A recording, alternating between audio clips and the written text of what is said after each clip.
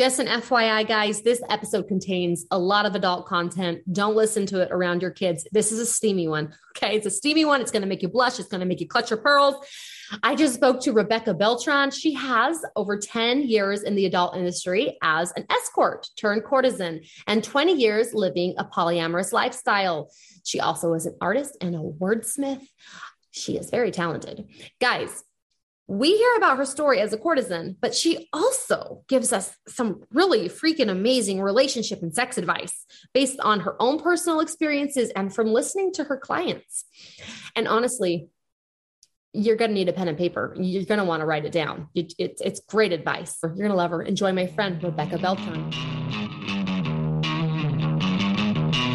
Karen disapproves. Okay, so I listened to you on the It Goes Both Ways podcast, and I was like, I really want to get Rebecca on. Like, you are so fascinating, and you gave them some really great tips. I really want to hear a follow-up to their story because they're like, we promised you a follow-up. So you gave them great sex tips, and I wrote some down, wrote them down for my own life. Anyway, so I'm really glad that you were like, yeah, let's talk. Anyway, do you want to introduce yourself and maybe kind of explain to the audience what it is that you do and sort of your background?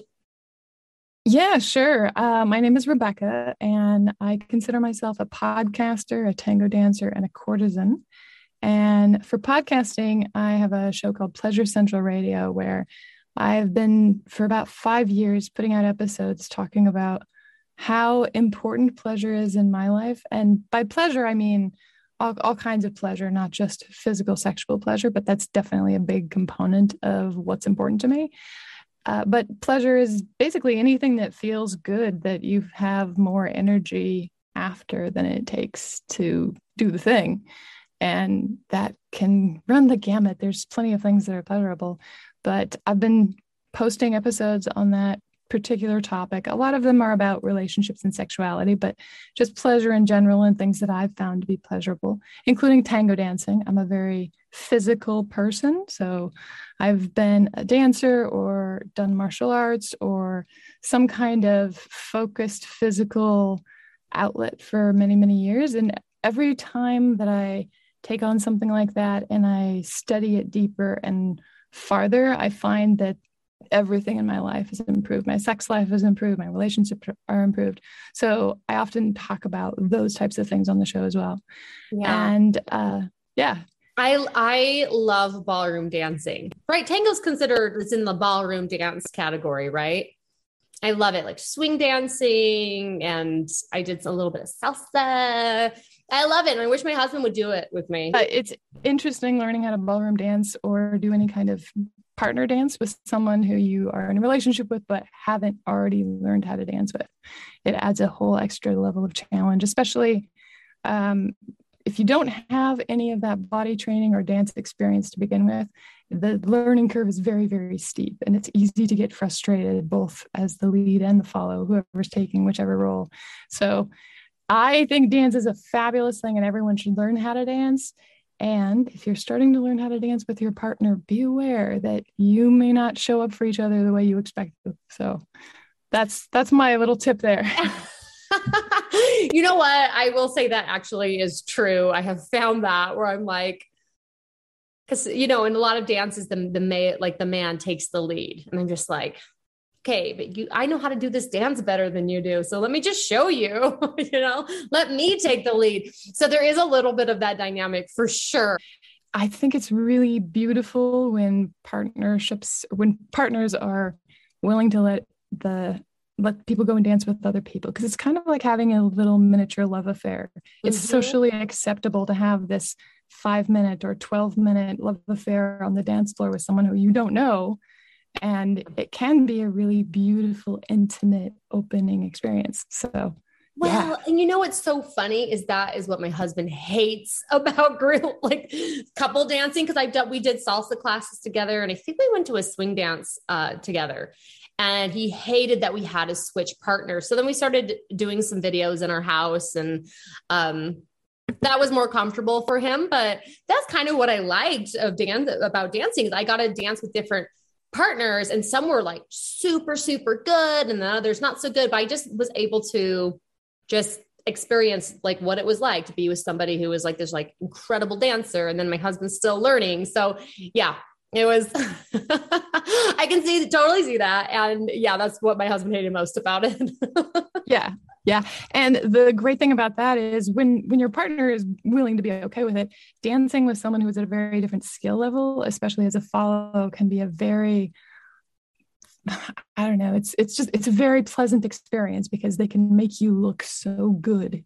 Yes. Even when you're only a little bit good. Yes. And there's so a lot of freedom in it. Yeah. Yeah, there's a lot of freedom. It's oftentimes the sensation of being able to fly across the dance floor and being miraculously coordinated. And I love it. I think it's a beautiful thing. So I wanted to hear what is a courtesan? I think a lot of people might not be familiar with this term. Well, courtesan is an old word. It comes from mid-something centuries, Italy, I believe. But it was often a woman who had an unusual amount of freedom, and she was usually patronized by people that wanted to help get her art out in the world some way. So maybe she was a dancer and a famous ballerina, and someone would buy her an apartment or, set her up in some place so that she could do her art and do it well. And oftentimes they would have various different patrons, but it just would kind of depend. And I feel like that's the kind of thing that my work has developed into over the last decade of being a sex worker. And it's been pretty cool to be able to create this world that I want to live in every day and have other people who want to come and be a part of it with me, both on the personal level, and my clients want to be a part of this beautiful world that I'm creating, this artistic space that I've set up. So yeah, that's how I generally define it. Yeah. So what's the art? For me, my art is tango and words. Sometimes I use the words on my show because I feel like there's a lot that can be said with a powerful story, or when you're able to present a perspective that someone hasn't heard before in a way that really opens them up. I think that has a lot of value. So I do that with my tango and with my podcast. At least I try to. So yeah. I was trying to figure out if you were like a poet or something. Because sometimes, what kind of art does Rebecca do? And I was like, I listened to some of your episodes. I'm like, she must be a poet. I'm just going to say she's a poet. That's her art. Well, for a long period of time, my podcast wasn't actually public. It was really limited to a smaller group of people. I did make it public about 3 years ago, 2.5 years ago, something like that. But for a while, it was pretty much run on donations and people who said, hey, yeah, I think this conversation should be out in the world, or I want to hear you talk about this particular thing. Would you please record something and put it out? So yeah. So now it's public and it's open to the wider world, but I still have people that want to patronize and help and get everything that I'm doing off the ground, which is really cool. Wow. And I did just do a tango photo shoot as well with one of my dance partners for years.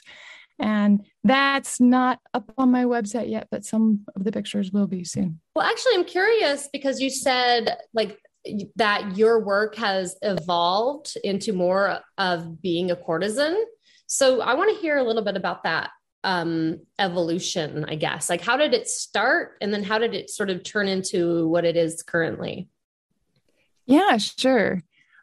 So it started about a decade ago. I was getting out of a really serious relationship, and I knew that I still wanted to be around people, and I wanted to make some romantic connections, but I didn't really want to like have a boyfriend or a partner yet.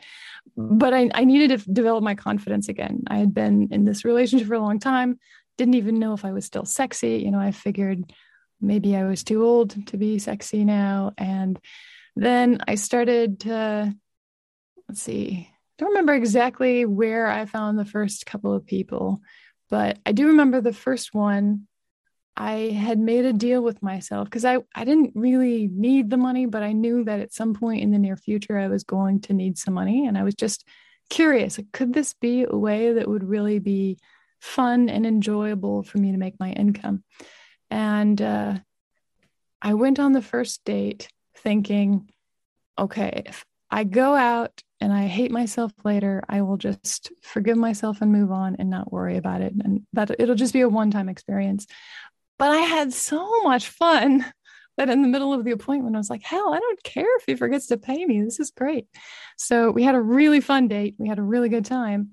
And he didn't forget to pay me. And so I walked out thinking, this is a really cool way of exploring and getting to meet people and be intimate with people, but without really having to have a lot of commitment for myself.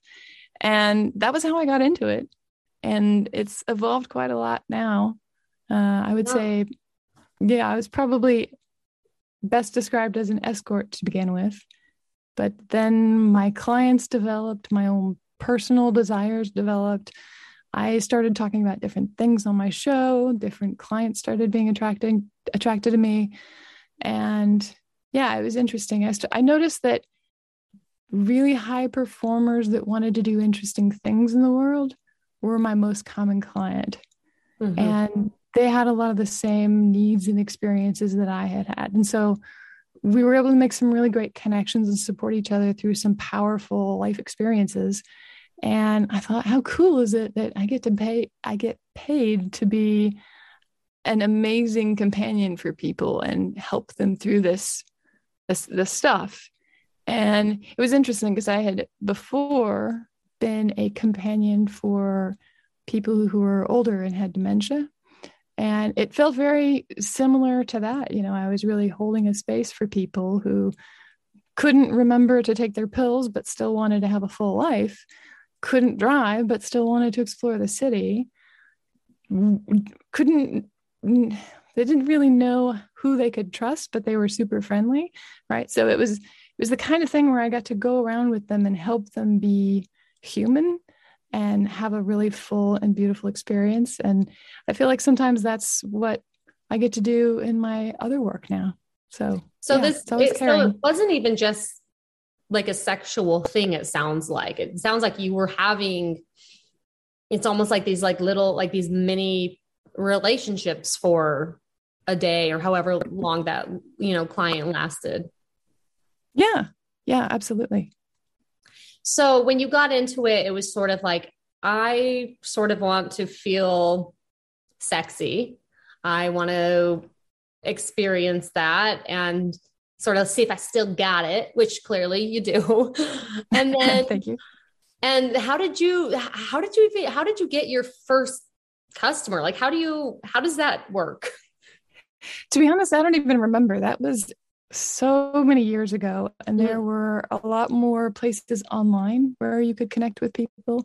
I remember that it was online, but I don't remember where.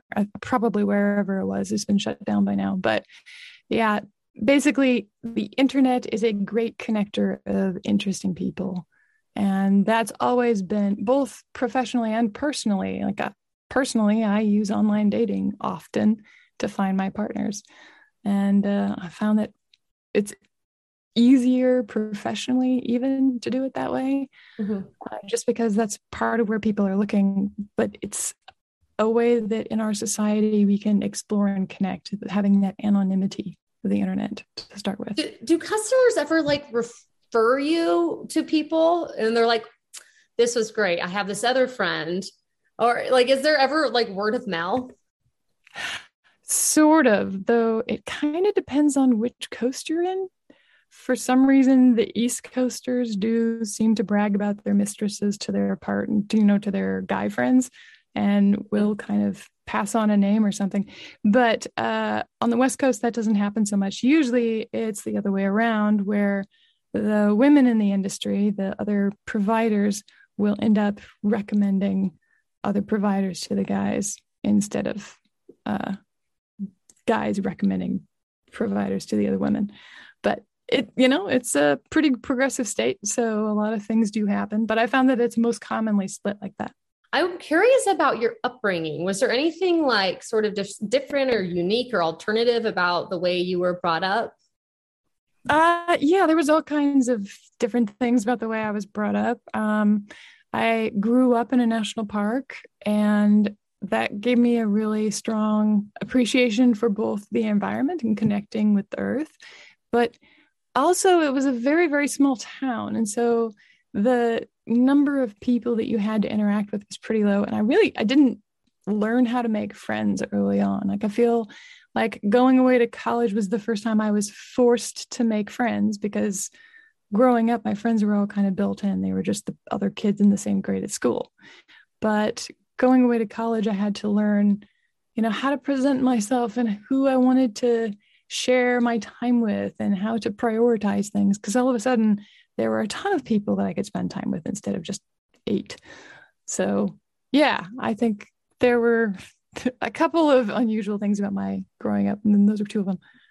I do have siblings. My parents were together. They probably still would be. My mom died suddenly when I was a kid. So that changed our household a little bit. But yeah, I would say it was a pretty open and loving environment as much as I can remember it.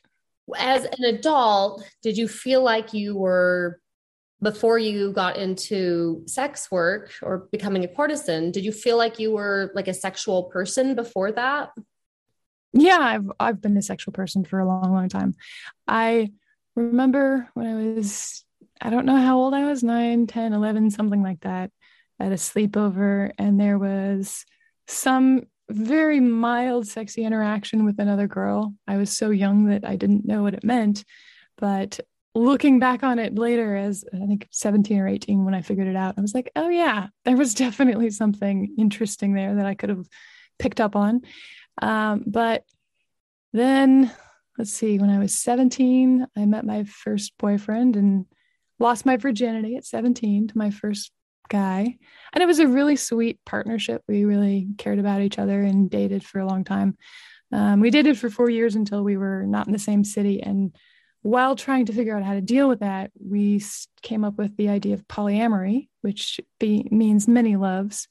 And I was skeptical at first, but he was hoping that we could try it out. We tried it out. Worked a lot better for me than it did for him at first, but it turned out to really fit who I was starting to become. And so I decided to keep it. So I wanted to continue living that way and I have since. I'm 40 now, and I was 19 when I made that decision. Oh, really? Okay. So when you're 19, you made this decision to go from monogamy to polyamory. But I did hear at one point you did have sort of a long-term monogamous relationship. You were married, right?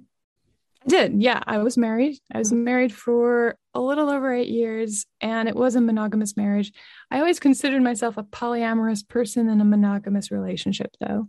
Okay. So like you're staying monogamous out of respect to your partner. Is that it? To the agreement that we had made. Yeah. Yeah.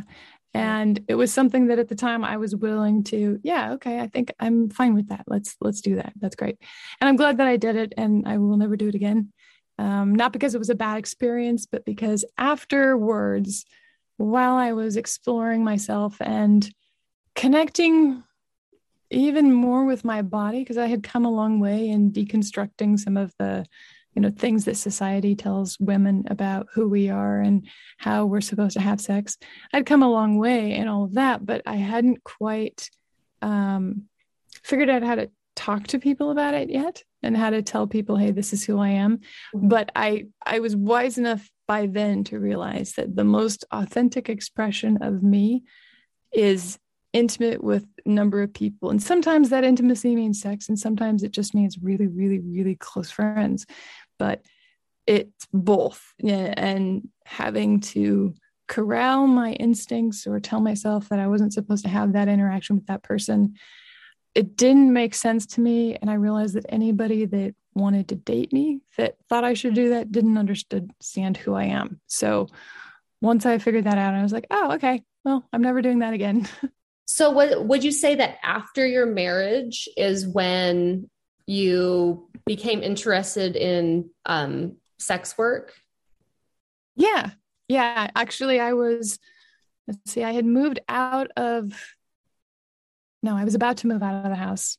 And one of my friends from a completely different community was looking at moving into a new house. And so I thought, hey, maybe we should move in together. So I ended up calling them up and said, hey, what do you think about this idea?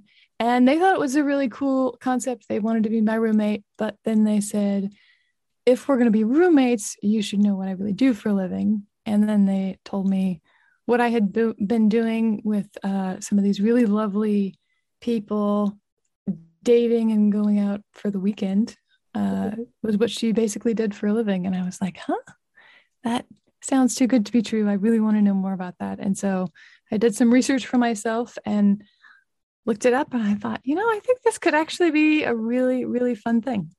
And I think also just because you already were sort of an open person to the polyamorous lifestyle and just sort of like this alternative way of living and being fulfilled, it sounds like you were kind of in the right headspace for that moment. Yes. Yeah, definitely in the right headspace. And also, I think that being polyamorous for all of those years gave me a whole new set of communication skills and ways of being able to speak up for myself that I learned those, but I learned those through being in a relationship with various people. And those were hugely valuable when I started doing sex work because I could advocate for myself whenever I needed to. I was comfortable walking out the door if I needed to. It made it so much easier to feel comfortable and safe and happy and to change a situation if I didn't. In your experience as a courtesan, has there ever been a time where you have felt like scared or insecure about any of your interactions with your clients? I can't say that I've ever felt scared. I felt before booking an appointment with someone that this is not someone to be alone around, but then I never have an appointment with them. So it ends up being a moot point. Insecure is a little bit different though. Have I ever been insecure around a client? Or just feeling like uncomfortable in a city? Like once you're there, you're just like, okay, this is not what I expected. I'm feeling pretty uncomfortable. I should probably leave. Sometimes. It's only happened a handful of times. And like one of those experiences was I was in a really nice hotel and the person who I was going to meet, who was apparently a really great client of someone that I knew, ended up putting his hand in my dress and then like putting his hand down my neckline while we're sitting at the bar. And I was like, what the hell? All right, this is not respectful. This is too weird. I'm out of here. But it's very rare in my experience, for that kind of thing to happen to me anyway. Yeah. Have you had any experiences where you just left feeling like totally fulfilled, just like extremely fulfilled, or it was just like a really incredible, just different experience for you? Oh my God, yes. So many, I can't even count them. I have helped people understand how to use cock rings, and then their sex life is completely different.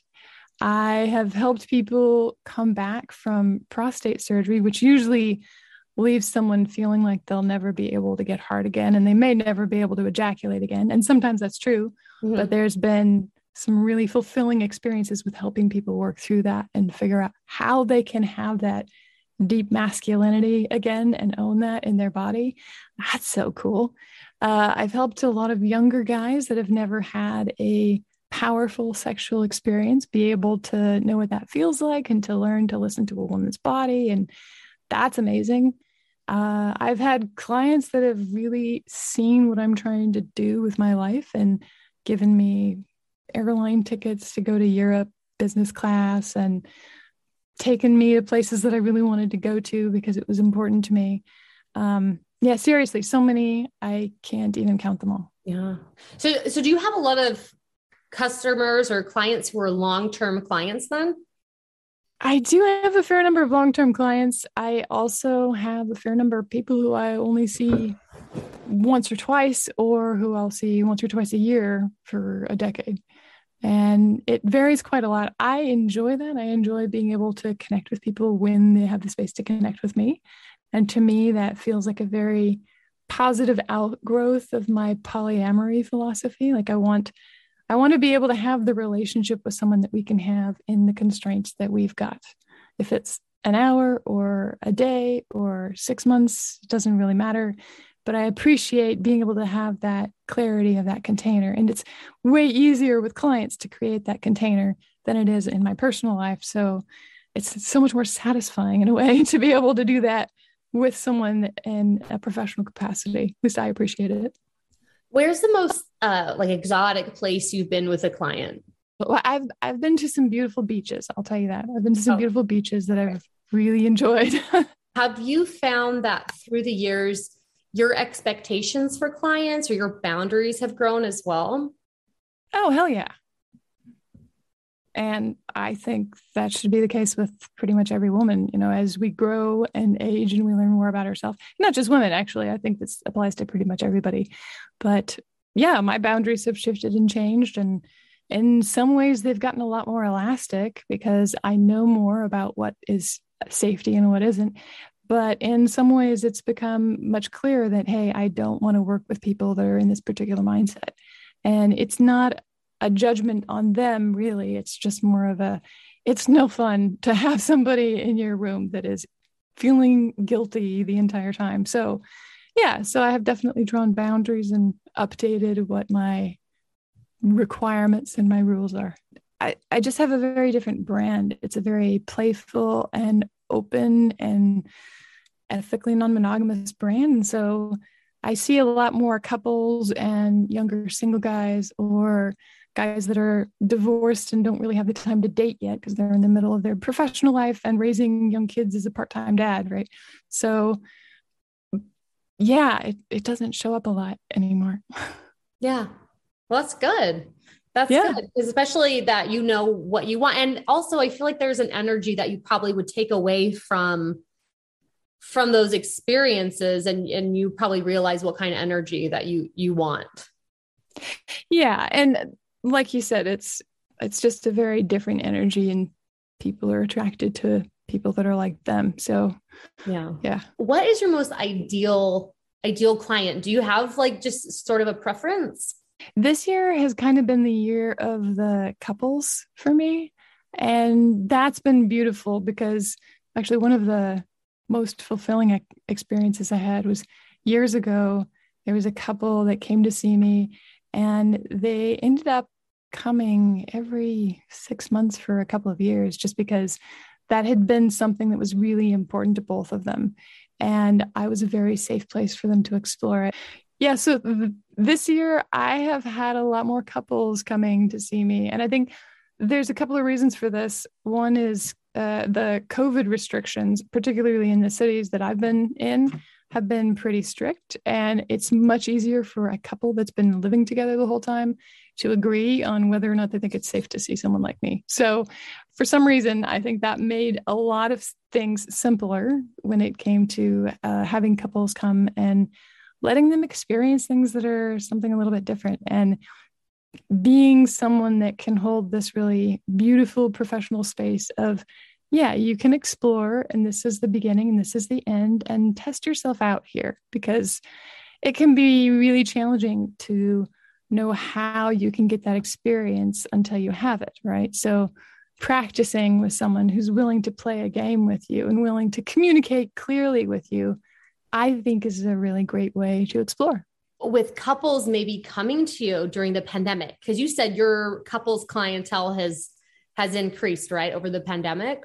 Yeah, definitely. I wonder if part of it is some couples thinking, okay, let's try, bring in another partner into the relationship. And often the ways they might meet that person, quote unquote, naturally weren't available anymore. So like maybe they're not going to parties or not having other couples over for dinner or, however people start, that's kind of cut off and they're like, well, this is something we really want. So let's reach out and have someone who does this professionally come into our home or hotel or whatever, wherever. Yeah, no, I think that's absolutely the case. Oh, wow. Yeah. Cause I would think the pandemic would maybe hurt business, but it doesn't sound like it has. It's been interesting. The pandemic has changed my business because at first, when it hit, everybody was closing down as much as they could and trying not to go out and see anybody. So it was slow for a little while. But what I found is that there are a lot of younger single techie people in this particular city, and they were some of the first people that were asked to work from home because they can, work on Zoom on their computers and how always have been able to. And they were home alone for 6 weeks, 8 weeks, not being able to touch anybody, not being able to connect. And they were the first ones to say, hey, this is important. I need to be touched. Can I come and see you? Right. So that was an interesting thing to navigate, is everybody's COVID worries and fears and how long people were going to get together. But instead of having a handful of clients that I would see for a shorter period of time, I got a much smaller number of people that I would end up seeing for 4 hours or 12 hours or 24 hours. And it was an interesting shift because I wasn't used to business having that kind of rhythm yet.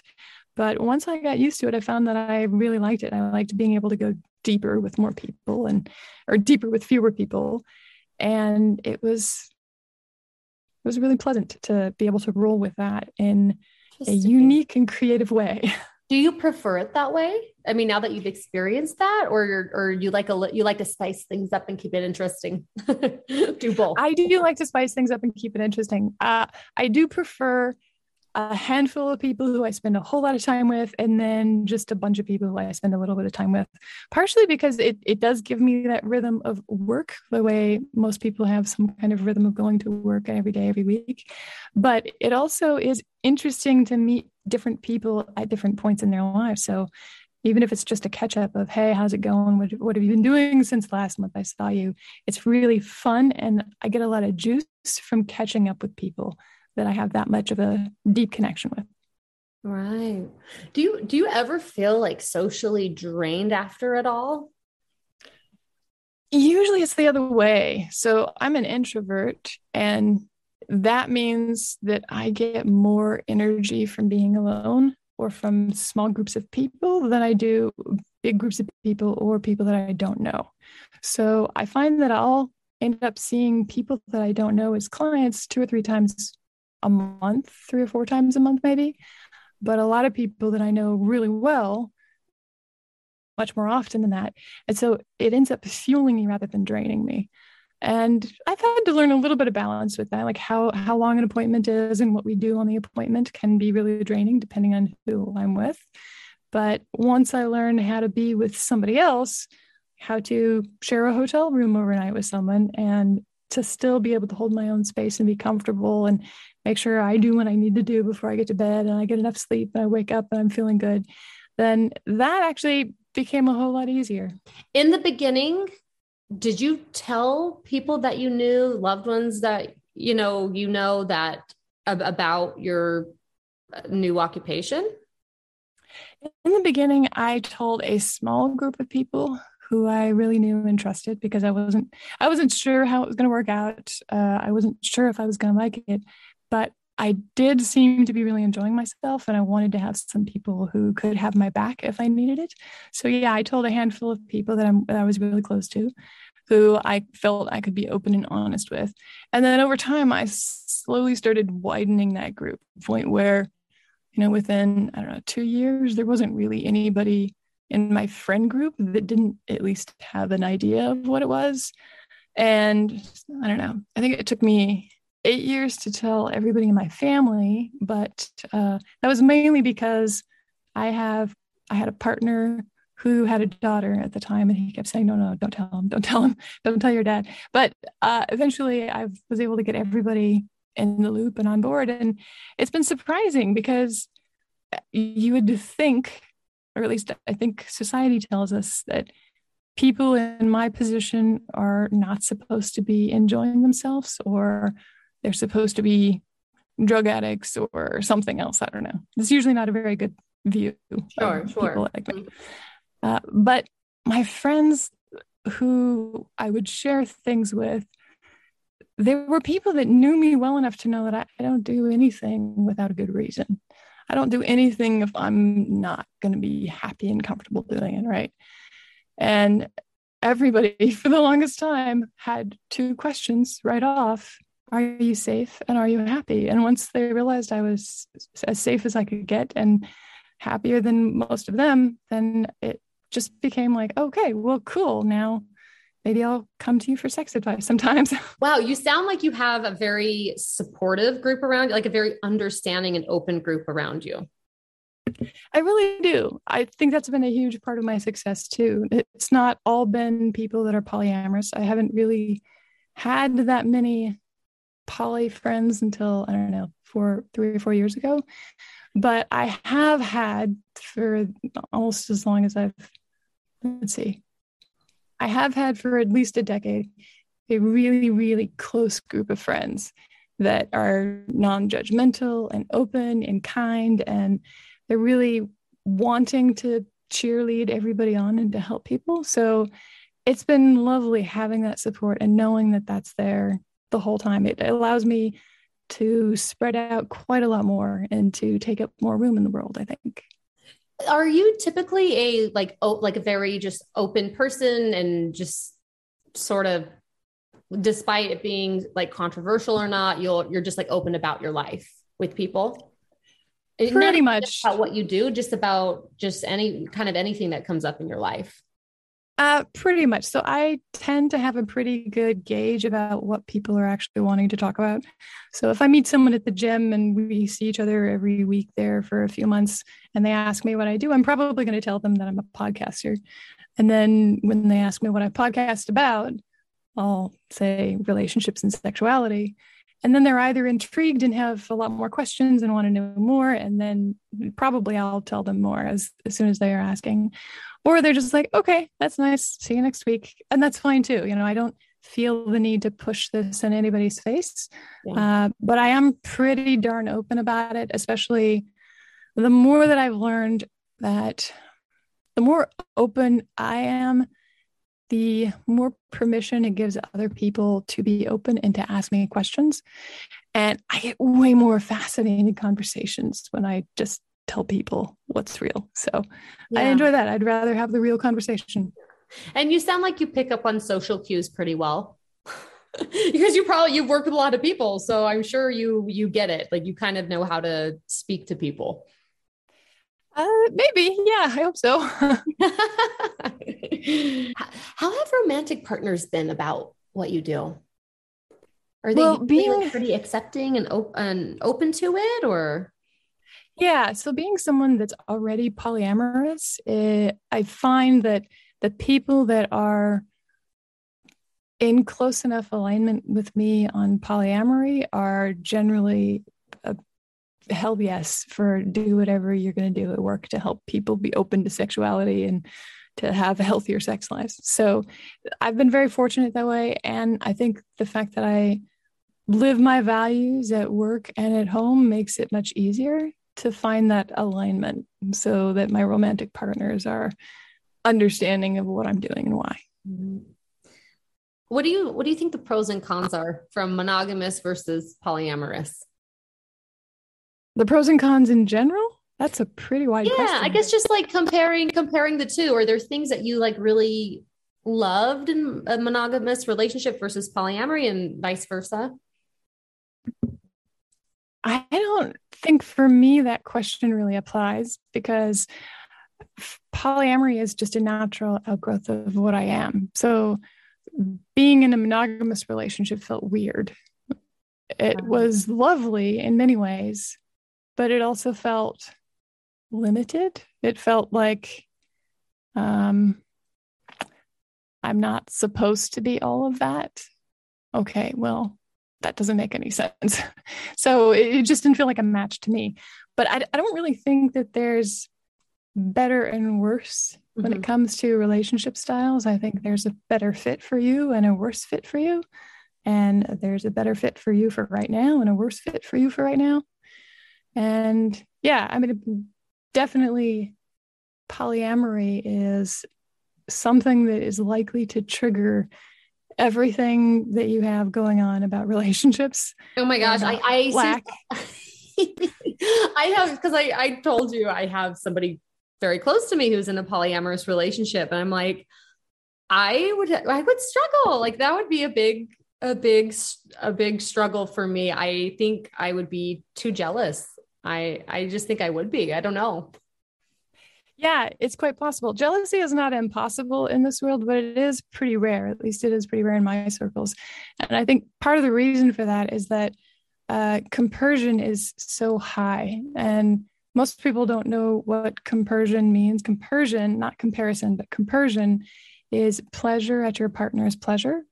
And it's a really common word to hear in the polyamory land, just because that is a big thing that we use to sometimes to fight jealousy, but it's just kind of the opposite of jealousy. They can't exist in the same place at the same time. So if I can find a place of excitement for my partner going out with somebody else, then I'm in a compersive mode and I won't end up feeling jealous. Now, that doesn't mean there won't be some thoughts that come up that make me feel different, but jealousy in polyamory land is usually seen more as a signal of, oh, hey, there's a thought that you're thinking that's not very helpful. Let's look at that. And yeah, it's pretty interesting. It's not 100% always that, but oftentimes I find that that's the case. Have you ever seen it in, I don't know, in your circle at all, or just people you might know, where you've seen somebody clearly or they're game for living a polyamorous lifestyle, and maybe they're bringing their wife into it saying, look, this is how we're going to keep our marriage together. And the wife's not really wanting it, but they're just sort of going along with it? I've seen it. I don't think it's healthy, and I don't recommend getting involved in anything like that. Yeah. Yeah, it's something that I stay far away from, because in my experience that someone that treats someone they care about so much like that is also going to treat me poorly at some point. And I just have got no fucks to deal with that. So sure. How is time shared with different people, with different partners? Is there like everyone together, we all hang out at once, or is it like equal time shared between all partners? I think that concept of timeshare and equal timeshare between partners is a little bit toxic. I don't share time with people. I just spend time with them. I make time with them. There's something about the sharing time concept that feels like you're being split in many different ways, and other people get to decide who you're going to be with and when. Yeah. And that doesn't make very much sense to me. But and it I do sounds like often, an obligation also. Yeah. Sort of. Mm-hmm. Yeah, exactly. And that's not why I'm in it. So yeah, that's not me. I do spend time with people on a regular basis. I often will have one partner who I'll see for an overnight dinner, an overnight once a week, and other people that I'll end up spending a good amount of time with because we'll be living together or we'll be sharing the same space for half the time. But then it just kind of depends. I think each relationship can change as to the space that it needs in my life and the space that it can fit into my life. And I like to be able to adjust and flow with that as it changes. Do clients ever want to turn the what you have with them into like a relationship outside of client and courtesan? It is pretty normal for people to want that. And I think part of that is that I just get to be very intimate with them. And when they're clients, the amount of time that they're with me, I am completely focused on them. My cell phone is off. I've been fed. I've been showered. I'm completely comfortable and able to spend 100% of my attention focused in their direction. And that kind of intimacy is really, really tantalizing. And when you combine that with an open, non-judgmental person and a playful personality, then it can be very tempting for them to want to take that further. And I found that it's just not a good idea. So I have posted on my website and occasionally had to remind people that, hey, the time that we spend together is an important type of relationship, and it's not the only one that you can have. It's not going to work like that. Yeah. And we're not going to transition from client to being in my personal life. And the reason for not changing to client in my personal life is it is awkward, but mainly I also have a personal life. I also have people that I'm dating, and it would mean making room for a new person somewhere. And that's not something that I do just on a whim, So, plus, it seems like a bad idea to, as a business person, to stop receiving cash for people and to start just putting all my time into them. And, have you ever wanted to turn it into something else, or you've always kept that boundary up? You've always been really good about that boundary.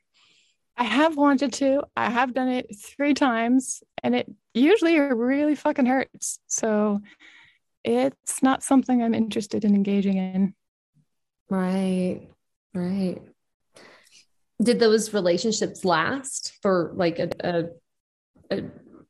for a time period or for a long period of time? They were all different. One of them was about 9 months of mostly pen pals, but it was probably the best and healthiest of them all. And I really was able to connect to something deeper in myself in that particular relationship, but the distance was just, wasn't going to work. And the other 2, the distance wasn't a problem, but there were other things that were a problem. And once I looked at them, I realized, there's a reason why these people wanted to start dating me, and then why they weren't able to keep up with the fantasy that they had in their head about me. So I think it's better if we just don't go there. Yeah, you're probably right. I have some audience questions. Are you open to taking some questions from the audience? Sure.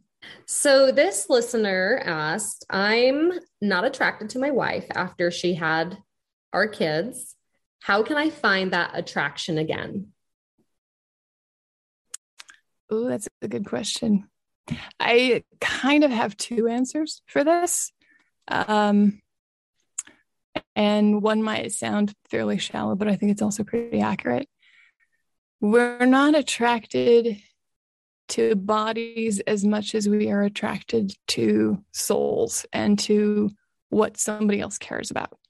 So it is actually fairly simple for your physical attraction to someone to continue to grow over years if you're willing to let yourself stay connected to the reality of the person, to their soul and what they want and what they desire, because that is always fresh. That is always different. And people will often ask me, hey, what do you do if you spend time with a client that you're not attracted to? And my answer is, I find something about them to be attracted to, because everybody has got some spark, some beautiful piece of them where when they talk about this thing, they light up and they're passionate. And for me, it's not a challenge anymore. I know it's not easy for everybody, but that's how I look at it. And that's an attitude I would recommend trying on. So that's the first answer. And then the second answer to that question, ask me the question one more time so I can. Sure. I'm not attracted to my wife after having kids. How can I find that attraction again? Yes. Okay. So the other piece of it is that it's the connection between the 2 of you that is the attraction. So figuring out what helps her feel sexy is the shortcut to fixing all of this. But what makes her feel sexy is probably going to be hard to find, especially if you've been nitpicking at each other or if you have a history of not being nice to each other. So whatever your version of romance or reconnecting with the person that you married, that will help spark the attraction again. And there is possibly an exception if you've got some physical stuff going on. If you're finding that that's not working, go see a doctor. I'm not a doctor, but I know that can really make a difference. But if that is the case, if you just lost the spark and the attraction, look for where it always has been. That's good. Wow. Rebecca, that was a really good answer. Thanks. Like really, really good. Damn. Writing this all down, or I'll just re-listen, Yeah, just re-listen. Okay.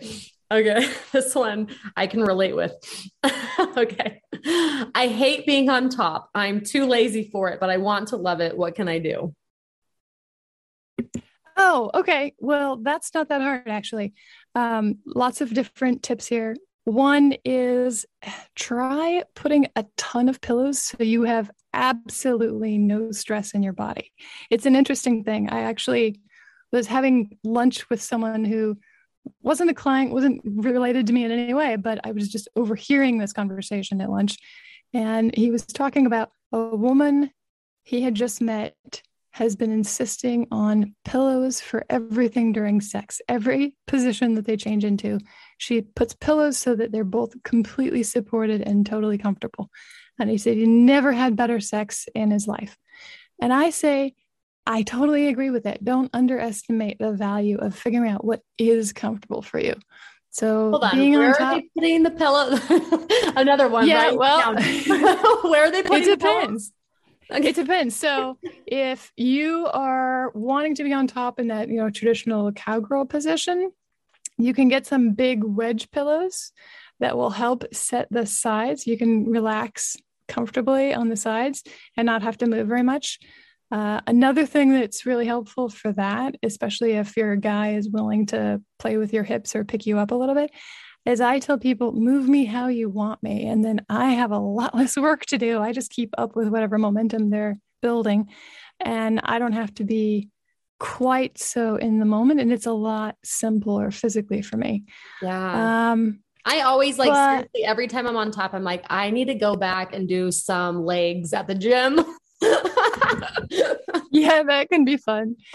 The other thing is, it doesn't have to be very long on top. It can be an incredibly sexy position, and you can use the enhanced sexiness of that position if it works for both you and your partner for that to be a short experience instead of where you spend, 10 or 20 minutes of the fucking. And I think that's pretty fun too, especially if you add the fantasy component to that and you can kind of charge up the idea of that position before you get on top, that can make it all the more enjoyable for everybody and then also often shorter. Oh, I kind of like that. Sort of use it as foreplay, you know? Yeah, absolutely. Oh, that would make my life so much easier. Okay. Ta-da, you're welcome. Okay. Is there anything I can do to keep my man from finishing before I do every time? Oh, is there any more detail to that question or is that it? No, that's it. Just finishing a Hmm. cock ring. So, see what I Yeah, know. a cock ring can work. Yeah, so cock rings are interesting. They affect different people differently, and if they're fitted properly, they will either delay ejaculation or they will make it come faster. So you just kind of play with them and see what works for you. But yeah, cock ring can definitely work. Stay away from the numbing cream. That's not a good idea. If you're not already using condoms, use a condom. That can help slow him down a little bit. And what else? So oftentimes him coming before you coming is either, in my experience, I haven't been warmed up quite as much as I want to. And I fix that by not letting them go on until I'm ready. And it's great because actually men are fantastic creatures and they will continue to please you until you tell them to stop if you're letting them know that you're really, really enjoying it. So, Yes, the warm up. You got to have the warm up. yeah, Absolutely. yeah, have as much warm up as you want. Because if you can get a bit more warmed up than he is before he starts to come inside you, you're much more likely to be on the same pace. At least that's my experience. Right, So, right. How do you have intimacy after having a baby? Our sex life is non-existent. Is that kind of similar to what you answered before, maybe? no, that's a completely different question, and it's a good Oh, one. I'm writing it down. Yeah, Okay. yeah. Okay, so again, I would have a lot more questions for this person to really be able to help them out, but I'll tell you some of the things that I have found to be important, and hopefully some of them will apply. And our particularly our American culture doesn't really teach us the impact that having a baby puts on a woman, not just on her body, but also on her psychologically. So I would say the people that I've dated, the women that I've dated, and the guys that I've dated that have been dads have all said at least 18 months after the baby is born before things start to kind of resemble anything like normal. So in those 18 months, know that first of all, it's kind of normal because your body is recovering. And also forget about you're a mom, so you probably understand this, but I have never had kids. I've only been an aunt for many, many times. Having a infant claiming all of your body like it's a jungle gym all day long for years, all of a sudden your erogenous zones are not sexy anymore. They've been touched by, fish-fingered handprints and all kinds of things. So knowing that has got to change is an important piece. Giving people the time to be able to adjust and to shift is important. Making space for it matters. But then when it becomes time to start re-engaging that, recognizing that it's not going to look the same, but it can be better. It's not going to be the same buttons that you used to press. They're going to be in different places. They're going to be in different shapes, but it's still there. There's still the potential for the pleasure. There's still the ability to increase the energy and to excite them and to get them aroused. There's still the potential for tumescence, and that tumescence is an incredibly healing thing. So all of that is good. Keep exploring and playing with it, and just know that the Hollywood picture of 6 weeks later, you're back to your normal life after delivering a baby is bullshit. And you don't need to believe that, and nobody else should either. And, if you are, great. That's cool. Oh, I tell you, with my husband, after I had, actually every single baby, he tried to touch my nipples in any way. I wanted to flick his mouth away or flick his hands away, because those were the babies. That's where the baby eats, it was felt so unsexy. And now I'm not nursing anymore, where I'm like, okay, we can go there again. But for a while it was don't touch that. That is not your playground. Yeah. So what did you think of my advice? Was that useful? Yes, 1000%. Absolutely. And you're right. It changes. It totally changes over time. Like the things that turned me on before, it's different now. And in some ways it's better. And in some ways we're like, okay, we got to figure that out again. Yeah. But you're totally right. And I think maybe that's people's expectations are the same as they were when they should be just a little bit different after you have kids, maybe. Yeah. There's actually a great book by a neuroscientist, I believe, Dr. Amen, about the biology of women's brains and how it changes over the course of our lives as our hormones change.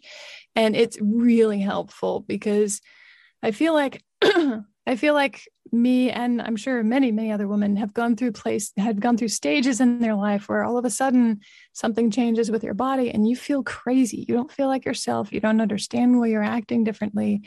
But there are reasons why we're being different, and having some understanding of what's going on before it happens or as it's happening is really helpful. But even if we understand what went on with us years ago, that can be also very healing and help us navigate differently as we move forward. So yeah, I'm a big fan of informing ourselves of those kinds of things so that we can have appropriate expectations of ourselves and our partners. Sure. What's the book called? I need to read this. The name of that book is Unleash the Power of the Female Brain by Dr. Daniel Amen. Oh, wow. All right. I'm getting it. All right. How do I get comfortable? This is from a male. How do I get comfortable? Let me say that again. All right. This is from a male. It says, how do I get comfortable and psyched to masturbate again? Without knowing why he's not comfortable and psyched to masturbate yet, I'm not sure I can help that much. But what I have found is that oftentimes when our masturbation isn't fun anymore, it's because we've escaped the process. We've let our minds go somewhere else, and we're just continuing to do this physical pattern that has always worked, but now we're reaching farther for it. We're having to go faster or harder or something. And that intensity level is no longer doing it for us. Or the porn that we're watching is no longer exciting, or we can't find anything that is exciting because we've watched everything that we've seen. But whatever the reason may be, in my experience, it's almost always coming back to presence and feeling what my body actually feels like. Because when I forget to be in the moment with my clitoris or with whatever actually is receiving the stimulation, it is a lot harder to ride that wave of ecstasy. It's a lot harder to even get up on the surfboard if I'm not paying attention. So what is it that helps you pay attention to your body? Like I've mentioned that I'm a very physical person. For a long time, what helped me pay attention to my body was just learning Pilates, training twice a week, or learning mixed martial arts. I was a Brazilian jiu-jitsu student for many years. And that has a really interesting way of bringing your attention into your body and bringing your presence and consciousness back into your body, even when it's got nothing to do with sexuality explicitly, but having that more internally focused connection, I find is usually really helpful. And then, there might have to be some deconstructing of whatever thoughts or beliefs are there that make masturbating not fun anymore. But for me, the first step is always back to presence, back to the body, back to what I'm feeling, actually. Do you meditate? Feeling and experiencing. I have in the past. I don't meditate on a regular basis right now, but yeah, meditation is a beautiful way of helping tune up your body and your mind. Yeah. I mean, I really think being in tune with your body is a learned thing, because I am now, I think, starting to figure out my body in my mid-30s, and just even in the simplest things as like mental health or getting sick or I mean, and sex, of course, but it's like, I'm just now like starting to sort of, I feel like fine tune my awareness with my body. And I'm in my mid-30s, but I feel like I'm constantly learning. Well, hey, guess what? It just gets better. Yeah, that's right. This is the thing that I think we underestimate. We forget the fact that we're going to have our bodies for the rest of our lives, and everything that we teach our bodies to do, we're going to know how to do for the rest of our lives. If you learn how to dance now, you're going to know how to dance until you die. If you learn how to have better orgasms now, you're going to have better orgasms until you die. Isn't that lovely? We just get better. That is. Okay, so here, this one's not this one is not advice, but she has a question for you about your experience. She says, okay. Are you the same sexually with your client as you are with your partner? Is there anything that you save for your partner that you wouldn't give to a client? That's actually a good question. I've never heard it asked that way before. Yes, there are a couple of things that I prefer to do only with my partners and not with my clients. Some of it is safety related. So I use condoms and protection with all my clients and with some of my partners. Some of them we have different agreements at different times where, that's not something we have to worry about. But as for, is there something that I save in particular? What is personal to each person is different and varies. And I have no problem with pretty much all of the fun, sexy things that I enjoy, period, doing them with clients or doing them with my personal partners. But the one thing that I don't like strangers to do, that I won't let strangers do, I don't like strangers to come in my mouth. So that's one thing that really only my personal partners get that. And I don't know why, but that feels right for me. Yeah. And boy, do they love it. Boy, do guys love doing that. Yes, they do. It's very gratifying. Okay. Here's my question for you. Okay. I would like to know how, like I said, been married 10 years, we're 3 kids in. And I tell you, although some things have gotten better along the way in the bedroom, I would like to know, and not even just in the bedroom, actually, this is not just a better question. This would just be relationship in general. I feel like we have sometimes are very like down to business with just not even just in the bedroom, but like in, all right, we got to get the kid down for a nap. We got to get the kids off to school. So we get into this sort of routine, and it feels like business. And I would like it to be more play and more friendship focused, because especially when we have more play and we are just friends instead of business partners, our sex is way better too. So, and we're just happier, we're just overall, we're just happier people. So I'm wondering, with your experience, if I don't know, if you have any advice, how we can just be more playful with each other and just sort of like hone our friendship. Yeah. First, I have a question for you. Do you guys have any way of having these conversations about, hey, we want to play more here. We want to, do more of this here. Do you already have something like that set up? Where we have those, we talk. We can just have those conversations. I don't know, like we don't pick a specific time where we have these conversations. Sometimes, usually they come up when I'm just like, dude, like we have kind of just been all business this week. Like, where's the fun and romance here? And that's usually when it will come up. It's not like this preventative thing by any means. And when you bring it up, do you guys address it and then find a way to put play in, or does it get put off for a while longer? We'll usually say, okay, let's schedule a date. Let's get a babysitter and let's go out. Okay. Yeah. So we usually remember to, oh yeah, because we do try to go out once a week, and then sometimes we sort of forget about it, and then things, holidays and stuff come up, and then we're just thrown off a routine, and we're like, oh, we haven't really spent alone time together. So that's sort of when we'll bring it up. But yeah. Okay. Well, I have one specific thing that you can do. Okay. And then I have a couple of ideas that you guys could think about implementing if you wanted to. So one thing that you can do is connect to how much you actually enjoy that with him. And you can do that without him. You can do that sitting down and writing in a journal and reminding yourself of all the fun that you've had. The great thing about something as simple as that is if you sit down and write for 5 minutes about, there was this fun time that we did this thing, or there was a sexy time that we did this thing, you're reactivating the memory path of that experience, and you're putting yourself back in that same emotional state that you were in when you were having that experience, provided you're talking about it in a way that feels clean, right? If you're like, we had a great time, but the rest of the day sucked, then you're not really moving anything. Okay. But if you're willing to sit there and just remind yourself how good it does feel for 5 minutes, once a day, once a week, you'll notice that you'll start finding the places where you can play, and it will be natural and easy for you because you've shifted the momentum of the busy into momentum of playful busy.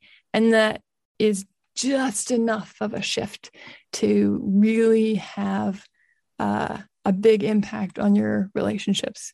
And to have, because it has a big impact on your thoughts, right? Just a little bit of changing those thoughts. Oh, absolutely. If we are busy, playful with each other, like there's like this friendship, like, yeah, we're busy and the kids are horrible, but we're still friends here. And this is teamwork and we are still playing.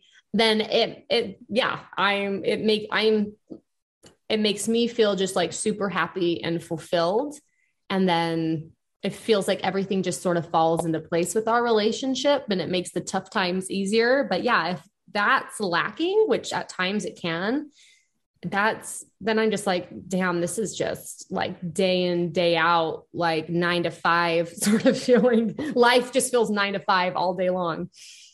Yeah. And that's still fun. That feels like being a workaholic all the time, particularly when, people are working from home now, and it's much harder to draw that line between work and private space. What do you hope people will come away understanding about your story? I hope they'll come away understanding that they can create something powerful for themselves, and that bravery and kindness is very, very sexy. Yeah. And what do you hope for yourself to get out of life? Like, what do you hope most to get out of life? I think it's what I've always hoped for. I hope for adventure. I hope for intimacy. I hope to know people and to love them and for them to see me and to love me as I am. I think when we can do that for each other, then we can build something really cool and interesting. And who knows what it'll be, but it'll be interesting. Wow. And where can everybody find your stuff and plug all the things that you're doing? I know you have a subscription-based platform also. Yeah, not anymore. Now it's all free. So you can check us out at pleasurecentralradio.com or you can find us on Spotify, Pleasure Central Radio. Yeah. And you're on Instagram now too. And now I'm on Instagram. Yes. Thank you so much for talking to me, Rebecca. You seriously have such an interesting story and you give great advice. You're the person I'm coming to from now on for all advice. Well, I'm so glad. I'm happy to chat. Thank you. Thanks so much for talking to me.